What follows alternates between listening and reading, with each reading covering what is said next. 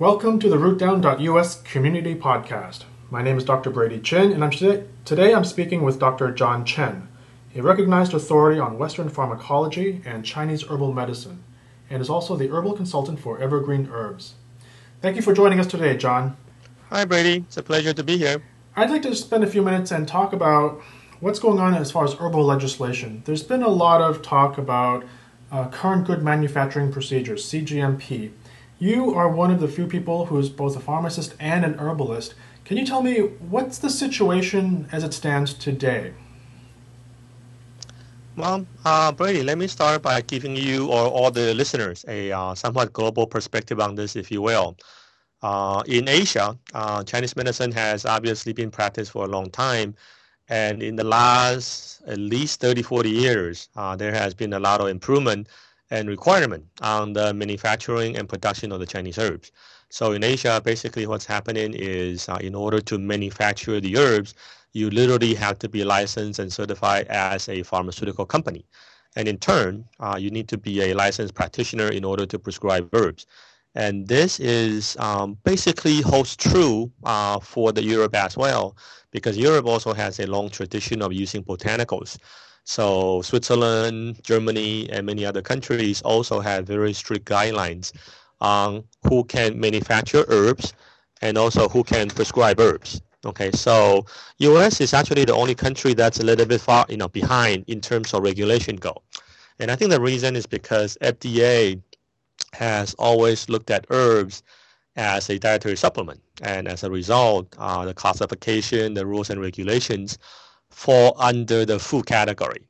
Okay, and it wasn't until more recently that the regulations started to change. And in fact, FDA has a new CGMP requirement that's going to go into effect over the last 2 years and continue into next year.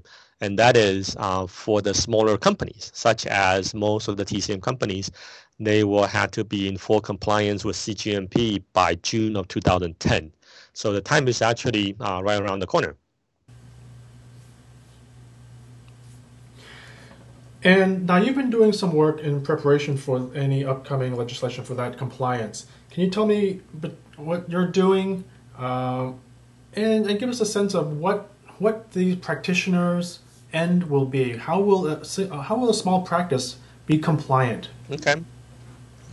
Well, I think this CGMP is really an issue for the manufacturer. Okay, and the reason is because it's really the manufacturer, the wholesalers who have the facility, who have the money and resources really to make an impact on the CGMP. So the FDA CGMP is really written for them. Now, what happened is during the common process, somebody asked the FDA whether the acupuncturist or the schools, when they do compound the herbs, are exempt from the CGMP or not. And FDA in its reply said they are not. So this is one of the gray area where nobody really knows how to make a accurate interpretation. And that is when the schools, when the practitioners, when they are putting together a formula for their patient, they are really not manufacturing. Okay, but at the same time, they are putting things together for the patient. So they are mixing, they are compounding. But the difficulty is the profession, as far as I know, really does not have a compounding guideline. So there is no guidance from the California Acupuncture Board.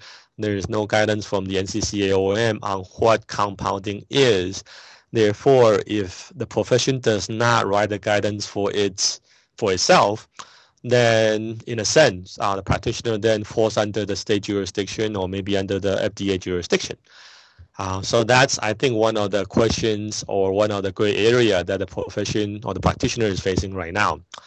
And as far as herb company goes, I'm a consultant for Evergreen Herbs, and we have for the last at least 10 years working on many different issues of upgrading the herbs basically to pharmaceutical levels. And that includes starting from going out to talk to the growers and farmers, all the way to the manufacturer, to the lab, to the distribution, and so on. And this is very important because as there is more and more demand on the herbs, there is also at the same time more and more requirements. Okay, so we are doing a lot of testing, including all the specific tests for the identity for the heavy metals, including the arsenic, cadmium, mercury, and also lead, including many of the microbiological considerations, including the pesticides, the herbicides, and some of the other issues such as mycotoxins, aflatoxin, ochratoxin, and so on. So I don't want to bore the reader, the listeners of all the details, but this is something that I feel is very, very important, and in a sense, it's also going to dictate how well we can continue to grow in this country, because we really cannot afford to have a bad incidence of Chinese herb not meeting the safety criteria and then fail and then have the incidents broadcasted all over the media. Now, what are your thoughts, having brought the safety issue up, about herb-drug interaction and the level of herbal education as it is currently taught? And also, I recently saw a document from the California State Board that we are due for an imminent change in our curriculum from the last occupational survey, which was actually going to reduce the number of herbal hours. What's your opinion right now as far as herbs and drugs in practice? Okay. I think the use of Chinese herbs have come a long way. Okay. I think in the beginning in the United States, most people started out with interest in acupuncture, and they become acupuncturists. And obviously, acupuncture represents one part of TCM or East Asian medicine, but not the entire thing. So as we go along, education starts to expand, and it's covering more and more of many other aspects of TCM, and herb is obviously one of them. As far as herb-drug interactions go, this is also an issue that's very, very important. And in fact, the California Acupuncture Board has addressed this very issue over the last several years now. It has added this into the school curriculum, and it's also a required topic for continuing education. So hopefully, the students in school and the practitioners out there are getting an adequate education in terms of what are some of the issues they need to keep in mind. So as they prescribe herbs, they have efficacy and they also have safety in mind to prescribe the right formula, and the right formula that doesn't interact with the patient's medications. Okay. And as far as the survey that the California Acupuncture Board did, I don't know the methodology or who they sent out the surveys to, but my guess is, like I mentioned at the very beginning, a lot of the earlier practitioners, perhaps the one that graduated and started to practice in maybe the early 80s to the mid-1990s, they have not gotten a very comprehensive herb education, and as a result, they may emphasize a lot more on acupuncture in their practice and not as much with the herbs. So it really depends on who were surveyed and then what their result comes out to be.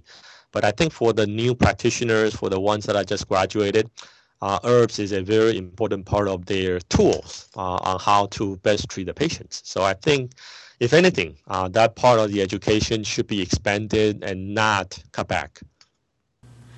Okay, well, thank you very much for your time today, Dr. Chen. If you would like to learn more about Dr. Chen's company, Evergreen Herbs, you can visit the website at evherbs.com. Or if you'd like to purchase one of his publications, you can do so at aompress.com. See you next time on RootDown.US's Community Podcast. Thank you, Dr. Chen. You're welcome. Thank you.